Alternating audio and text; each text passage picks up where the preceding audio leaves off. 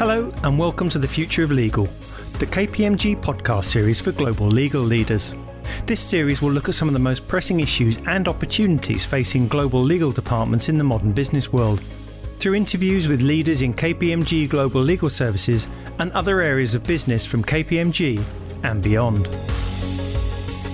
In today's episode, I'm joined by Nicola Brooks, Director, KPMG Law, KPMG in the UK, and Jason McQuillan, Partner, KPMG Law, KPMG Australia, to discuss best practices around contract management, as well as some of the key findings from a report in collaboration with KPMG Law and World Commerce and Contracting.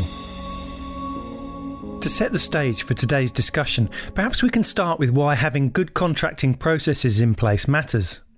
Yeah, maybe I'll pick that up first. So good process really matters because if you get it wrong, it has such a huge impact on an organisation. If you think around the cost of contracting, the risk associated with contracting, the end-to-end efficiency and the overall user experience. I think it's really important when you're thinking about process just to understand what that means. And it's really as simple as the actions or the steps taken to achieve a particular end. So from a contracting perspective, you need a contract, it's authored, it's negotiated, it's executed, it's stored, it's managed. And of course that management could be over a 10, 20, 30, 40-year period. And then at some point it might be renewed or exited. Within our research, 11% of organisations said that they consider their end-to-end contracting process to be very effective. But that's only 11% of organisations. And when we look at that end-to-end process, there are over 100 different processes involved in the end-to-end life cycle of a contract. But if you get it right, it really has a huge impact. So by having standardised, lean and integrated processes, achieve globally streamlined ways of working, you can have clear controls, clear reporting lines, accountabilities and hierarchies. And that leads to reduced risk, efficiency gains, cost savings and better internal and external customer experience. Jason, have you got any views on it or anything else to add? I think that's right, Nicola. I would just add that contracting is such a common process within a company. Every company has contracts, and some of our clients actually enter into hundreds of thousands a year. So the savings in terms of the cost and time and effort alone is worth it for fixing your contracting process. But as you say, Nicola, better process leads to a better outcome. And so the potential loss through value leakage by not getting this right is enormous to companies. So it really should be top of the agenda for CEOs to look at in terms of fixing their processes. Thanks, Jason. To follow up, I wonder if you can both talk us through why contract management can be so painful for some organisations. I think there's three main reasons for that. The first is that as a process, it's completely fragmented and nobody owns it. From our estimation, there are at least 7 different functional owners that deal with different parts of the contracting process. And of course, each one of those has their own incentives and they're acting accordingly. So, for example, the legal team are usually charged with making sure that risk is minimised in the contract. So they're just looking at the terms as they relate to risk. Whereas sales, for example, are just trying to get the contract through as quickly as they can to get revenue in the bank, which is their job, so that's their incentive. And so you have these competing views of what the contract should be, and no one has the overarching view, and then no one has the process of getting that contract done. I think related to that is the fact that this fragmentation of process leads to fragmentations of systems. And although contract lifecycle management tools are becoming more prevalent, at the moment, most companies still are moving documents and information to a number of systems, maybe from a CRM back out to a Word document, which is then emailed around, with certain data then going to a finance system. And there's no place to go to understand everything about that contract and the relationship that it embodies.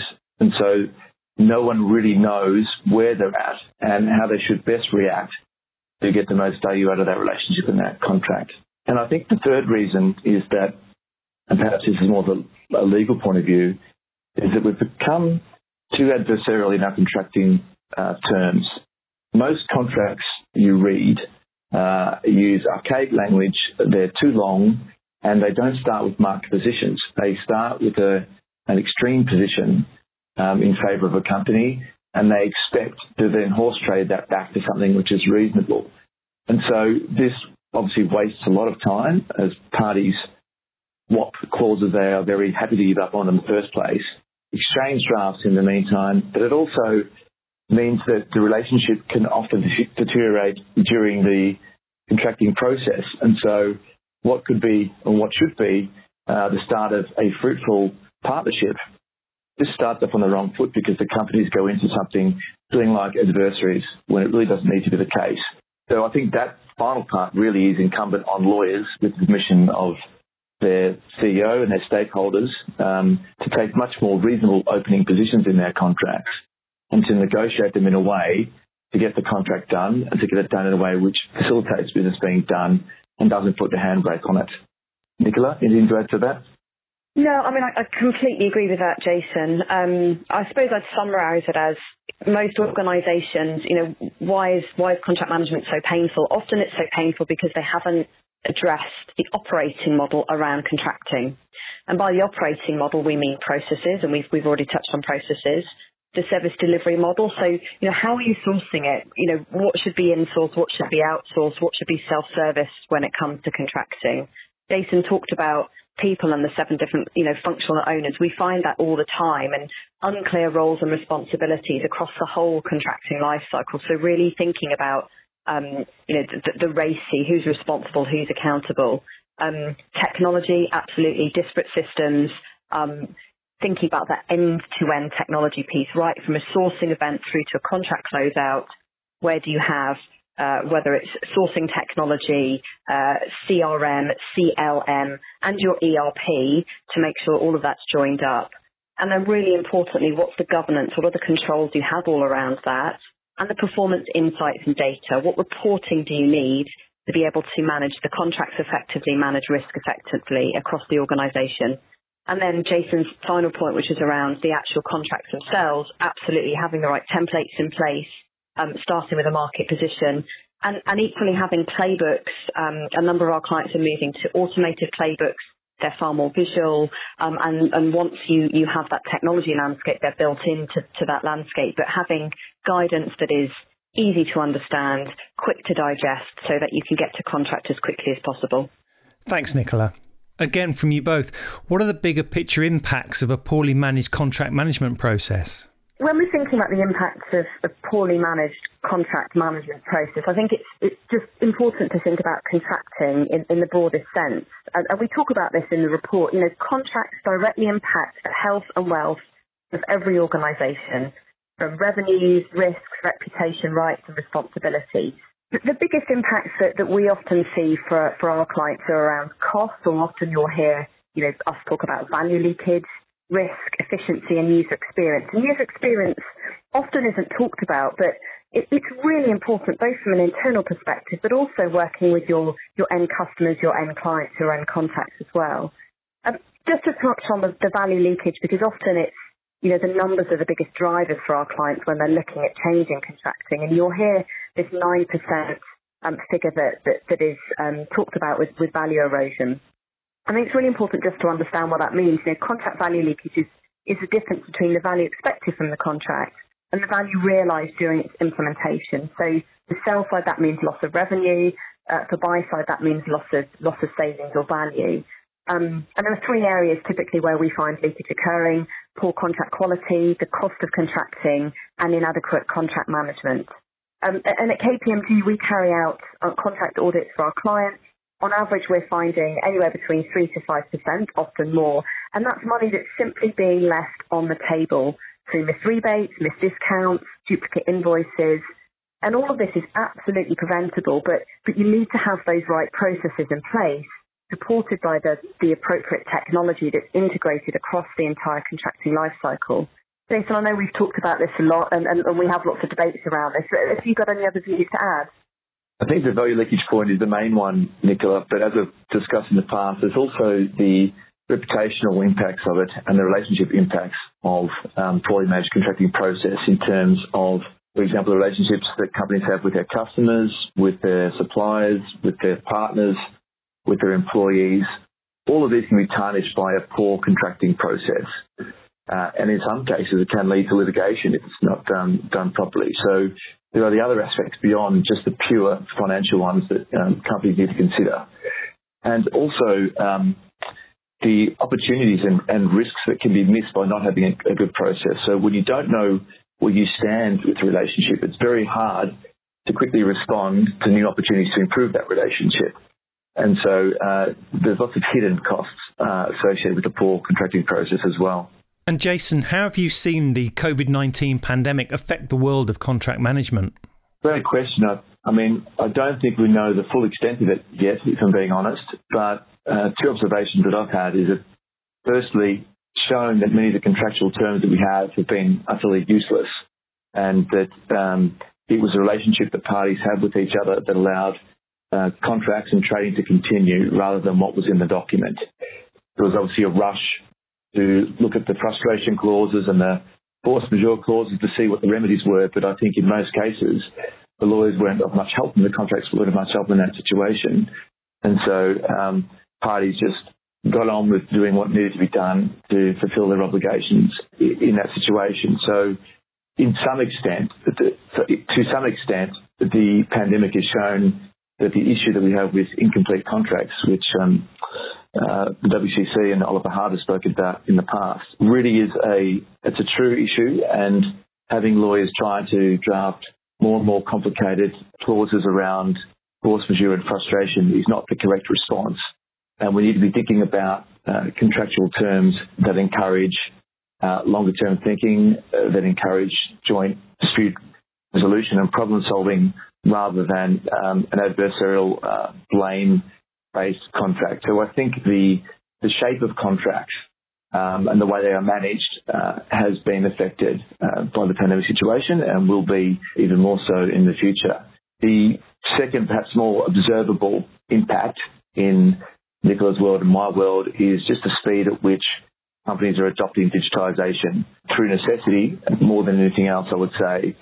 We've also seen interest in contract lifecycle management tools skyrocket. It's a trend that we were already seeing, but it was just massively sped up by the pandemic. Some of our clients have said that they're now 2 or 3 years ahead of their roadmap because the pandemic has allowed them to have the conversations with their CTO that they had to have to receive the funds to put these systems in place. So I would say that the two main aspects that I've been seeing are the limitations of contracts in themselves and the need to have better process and relationships around them, then also the absolute dire need to digitise your process so that people can carry on with their business from anywhere, whether it's at home or whether it's around the world in different locations, without the delays caused by manual processes. Nicola, anything else that you've seen? No, I mean, that's all absolutely right. I mean, look, we're in unprecedented waters. No one had necessarily planned for a pandemic, and it affected supply chains through absolutely no fault of their own. And on a personal level, you know, sort of forgetting what was on a piece of paper, you know, I was happy to see organisations supporting their supply chains and taking a pragmatic view. But it did really shine a light on contracts. And it really simple things like, you know, I had clients calling me to say they'd had cases in their offices, the offices were closing immediately, and all of their contracts were in hard copy, so they couldn't get to the contracts in the filing cabinets in their offices. It revealed a data fragmentation, and it really forced many to change the way of thinking about contracts. So absolutely, as Jason said, you know, it's accelerated digitalisation. The stats that we've got in our report is that it's now a priority. Digitalisation is now a priority for 76% of those surveyed. So we know that drive is there. It's also driven a need for standardisation, and we've seen a number of projects popping up globally. So, Nicola, how are organisations transforming their contract management processes to adapt to the new reality? As we talked about in the last question, organisations are really shining the light on contracting and looking across the whole life cycle of contracting. And they're looking at their end-to-end processes. They're also looking at the full operating model. So really, how do the processes link into the controls that you need? How does that impact risk? What is the governance that you need around it? What are the reporting and insights that I need to be effective in my role? And then how does technology come in as that enabler? And it's really important to start with the process and build out those best-in-class processes before going to the technology. The technology really should be the enabler. But then it's all around automating those end-to-end processes, making it quicker, easier, more efficient, and giving that data transparency so that you've got data at a click of a button. I think of contracts just as pieces of data. That's all it is. It's words, it's numbers, and what the technology enables you to do is really pull that data out and make that data work for you so that you can make data-driven decisions, so that you can decrease any value leakage that you might have, so that you can speed up that process, so that you can have a much better end-to-end user experience. Jason, what are your views? Yeah, I'm not sure I've got anything to add to that one, Nicola. I think that's spot on. Fixing the process first. I think you said earlier there's more than 100 processes or sub-processes within contracting that we've identified. And so there's lots of places for it to go wrong if you don't get it right. And so looking at the process deeply is what companies are doing, and as they should be. And as part of that, looking at the handoffs and dependencies between the different parts of the business and where they should lie. So that's the correct approach to be taking. And as you say, rightly, Nicola, digitization is the name of the game at the moment.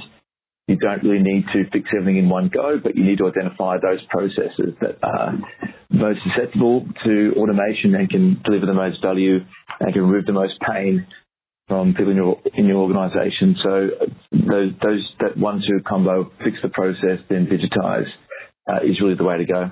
You've both discussed a few technologies already, but are there any other technologies useful in evolving contract management? Jason, can I come to you first?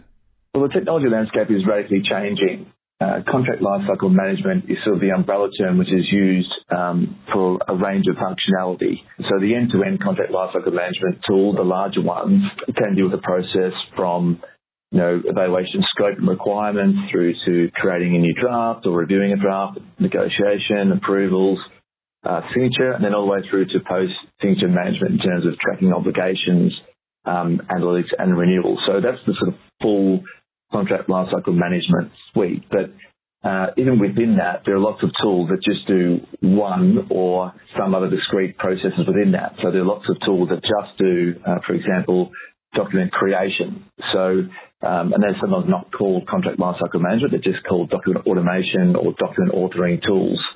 So there's lots of names for the different tools and functionality that can really help in this area. And I think in terms of clients, when they're looking what they should be acquiring, they need to look across their full process and make sure that they're going to get value for everything.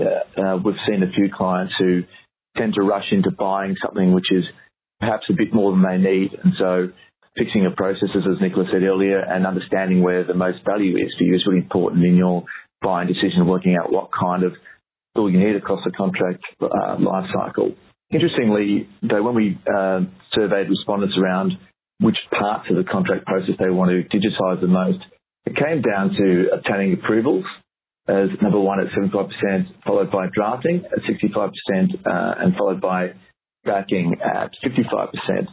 So you don't really need a contract lifecycle management tool to do some of those things. Obtaining approvals is really just proper workflow, and that might be something that you can do using existing enterprise technology configured in a more appropriate way. And so I think it's not just CLM. There are other tools that clients could be looking at to achieve a lot of the benefits that they're looking for across the full process. The other factor to think about is the interplay between contract lifecycle management tools and other enterprise tools, in particular, CRM and source to contract, procure to pay, and ERP systems. There's enormous overlap, and it's really critical if you want to solve the contracting process in your company and solve it in a sustainable way, to make sure that you don't act as an island with contracts and that you interplay correctly with those other technologies in the right way so that contracts do flow through the system smoothly and that the company as a whole gets all the data that it needs at the right time. Nicola, do you have any views on this? Completely agree with you, Jason. I guess the one thing that I know you and I both agree on is really think about what you need, from a client's perspective. What are your requirements? What is it that you're trying to achieve? Because you said, Jason, you could spend a couple of £100,000 or a couple of £1 million or dollars, depending on what it is that you need it to do. And so really taking that step back and thinking about, your pain points and what type of contract, is it just sell side or buy side, or is it all contracts, including corporate contracts, for example? What do you already have in place? Because if you just want some simple doc gen, creating and drafting a contract, actually there are a lot of enterprise platforms that you probably already have within your organisation that can generate that. But if you want full contract lifecycle management, if you're really looking for the obligation management as well, then, you might need a best-in-breed CLM tool. So really thinking about that end-to-end piece, including your sourcing events, including your sales events, including your ERPs, and really mapping that end-to-end piece, I think is absolutely key to then making that decision around which technology is going to be most useful for you in the particular organisation to achieve whatever it is that you're looking to achieve. And as far as you can see, are there any limitations in using technology? Well, it's a bit of a cliche, but I think it's a cliche for a reason, and that is that you do not want to automate a broken process. So the technology is only going to be as good as the process which it's automating. So we really can't stress this enough, that you need to really understand the end-to-end process for your contracts. You need to optimize that process. You need to understand who owns each part of that process. Preferably someone has an overview of all of it. And only once you've done all of that should you really look to be automating those processes. The technology in the space is rapidly evolving. I think there was a stat that something like 65% of legal tech companies have been created since 2015. So this is a very new area. And so every 6 months, you need to check back and see what technology is available and is best for what you are trying to achieve. So the limitations of the technology are evaporating. It's becoming better, faster, cheaper, more joined up, more configurable, and all those things. I would say that one area which has the most development ahead of it is the area around artificial intelligence and machine learning. There is a degree to which the market is slightly overexcited about what can currently be achieved by those technologies, but there is enormous potential for systems to be able to read contracts, categorize contracts, spot anomalies, bring that to the attention of the lawyers or the contract manager or the relationship manager at the right time to then be able to read contracts for further insights. But I don't think that capability is fully developed yet, but definitely something to look forward to in the future. Nicola, do you have anything else on that point? Actually, I have two more points that actually just while you were speaking, Jason, I thought of them. One goes back to our previous point that we were just talking about. Really think about your requirements for the technology. We have a lot of clients that will have procurement technology, and they try and use that technology to be contract lifecycle management, and 9 times out of 10 it won't deliver what they need because it might have some basic templating in place. You might be able to create a basic contract, but it is basic, and most of them, even if you buy some of the advanced modules, it's still quite basic in terms of the functionality that it gives you. So I think, again, going back to that, what do you need the technology to do? So you understand the limitations and whether it will deliver what you need or not. The other piece is, it doesn't matter what technology you buy if you haven't got your processes right, which Jason's touched on, and I absolutely agree.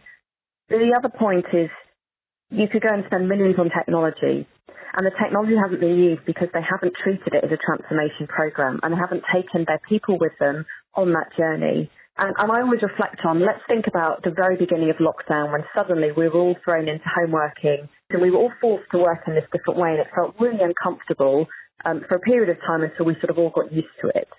That's what it feels like every time you're trying to put new technology in front of people, because they're having to get used to new processes, new ways of working, different logins, a different user experience, different user interface. And so you've got to absolutely take people on that journey with you. What is the problem today? Why are you changing? And what is the journey you're going on, and what can people expect? And if you approach it as a transformation and you take people on that journey and you break it down into bite-sized chunks, your transformation will be successful. If you don't, you run the risk of, for example, as we've talked about, spending a huge amount of money on technology and that technology not being adopted and therefore, deemed as failure. So really think about, this is a change journey. It's not something that can be done overnight. You need to take your people with you on that journey. And again, for both of you, what is the low-hanging fruit in terms of rapidly improving contract management for organisations? What should they consider doing now? So I think there's so much low-hanging fruit when it comes to rapidly getting some quick wins. But I think, first of all, think about the end-to-end transformation that you want to undergo and have a roadmap for that. And that might be 12 months, 18 months, 3 years. But the most important thing is mapping that out and then identifying, right, what are the quick wins we're going to get in first, which may even be, doing that to build up your business case to do the broader transformation. Quick wins that we've seen with some of our clients, things like aligning your teams on the contracting vision. So across your organisation, how can you align people so that they're all pointing in the same direction to go and achieve success? Then focus. So where can you focus on some of those quick wins once you've got everybody aligned? Quick things you can do, look at particular contract type and optimise the process. So take the processes, for example, how do we negotiate a contract? Let's optimise that process so that you're improving user experience, you're improving efficiency around it. Templates, playbooks. Do you have templates in place? Are they easily accessible? Do they start with a market position? Are they easy to understand? Are they easily accessible? And then do you have playbooks around them to give, again, easily digestible guidance so that people are making the most of that and you've got fallback provisions in there, etc., so they're not negotiating too far from the standard. Once you've got some of those in place, you can then start moving towards what technology might we want to put in place? What are some of the governance and controls around it? But certainly those are some of the areas that we've, you can get up and running in 6 weeks, show some quick wins, and then move on your transformation journey. Jason, I'm sure I've probably missed loads. What else can you think of as quick wins for clients? Nicola, I really love that term contracting vision. I think that is absolutely critical to it. I do lots of work with in-house legal teams who are looking at their strategy. And very often their strategy involves enabling the business. And what they mean by that most of the time is trying to get contracts signed quicker. But at the same time, they're not given permission to accept more market risk positions quickly. And so I think having the whole company aligned around what is our risk appetite, what do we value more? Do we value a signed, sensible contract, or do we value our gold star, platinum level defense on risk? What do we value more as a company, and aligning as to what that means in your contract terms and also in your contract process is absolutely critical to this. I agree with everything you said around templates. They need to be short, they need to be in plain language, they need to be market, they need to be drafted in a modular way so that the base terms and conditions are the same across different procurement or sales contracts, but you have the specific terms you need for that particular product or service. And one thing I would say around playbooks too is they also need to be clear, but I hesitate when I see a playbook that has too many fallback positions in it, because what that sometimes does is it tempts people to walk through the fallbacks one at a time and unduly delays the contracting process. So I think with playbooks, I think it's really important to have them up to date, accurate, with a number of steps in them, but there does need to be some principles around them as to what we are trying to achieve. And that goes back to the contracting vision that you mentioned in the first place, in principle, for how the contracts should be entered in the process around that. I think one area which perhaps isn't low-hanging fruit, but where we do want to get to, and Nicola and I have discussed this a lot, is bringing together different skill sets within a centralised office of contracting so that you have one part of the organisation that is responsible for maintaining the actual operations, the actual contracting processes, to make sure that the company is being true to its contracting vision. Now, it may be that there are some lawyers in that function, it may be there are some procurement people, it may be there are some sales people, or it may be that you just create it from scratch. But the point is that the incentive of that Office of Contracting needs to be to make sure our contracting process is as slick, as complete, and retains as much value as possible. That needs to be its reason for existence. And so perhaps that's an aspirational aim for many clients, but it really is something that we think that if you can establish that, it will solve many of the problems that we're seeing in contracting processes today. Thanks, Jason. That sounds like a good place to wrap things up for this episode. On behalf of our listeners, I'd like to thank you both for joining me on the podcast today. Thanks so much. Pleasure. To let us know what you think of this episode and to learn more about creating an Office of Contracting, visit www.kpmg.com/contract management report. And remember, you can find our latest publications, articles and other materials that address the issues discussed in this ongoing podcast series at kpmg.com/future of legal. It's important to note that certain member firms in the KPMG International Network, including the US member firm KPMG LLP, do not provide legal services. Legal services may not be offered to SEC registrant audit clients or where otherwise prohibited by law. Thanks for listening.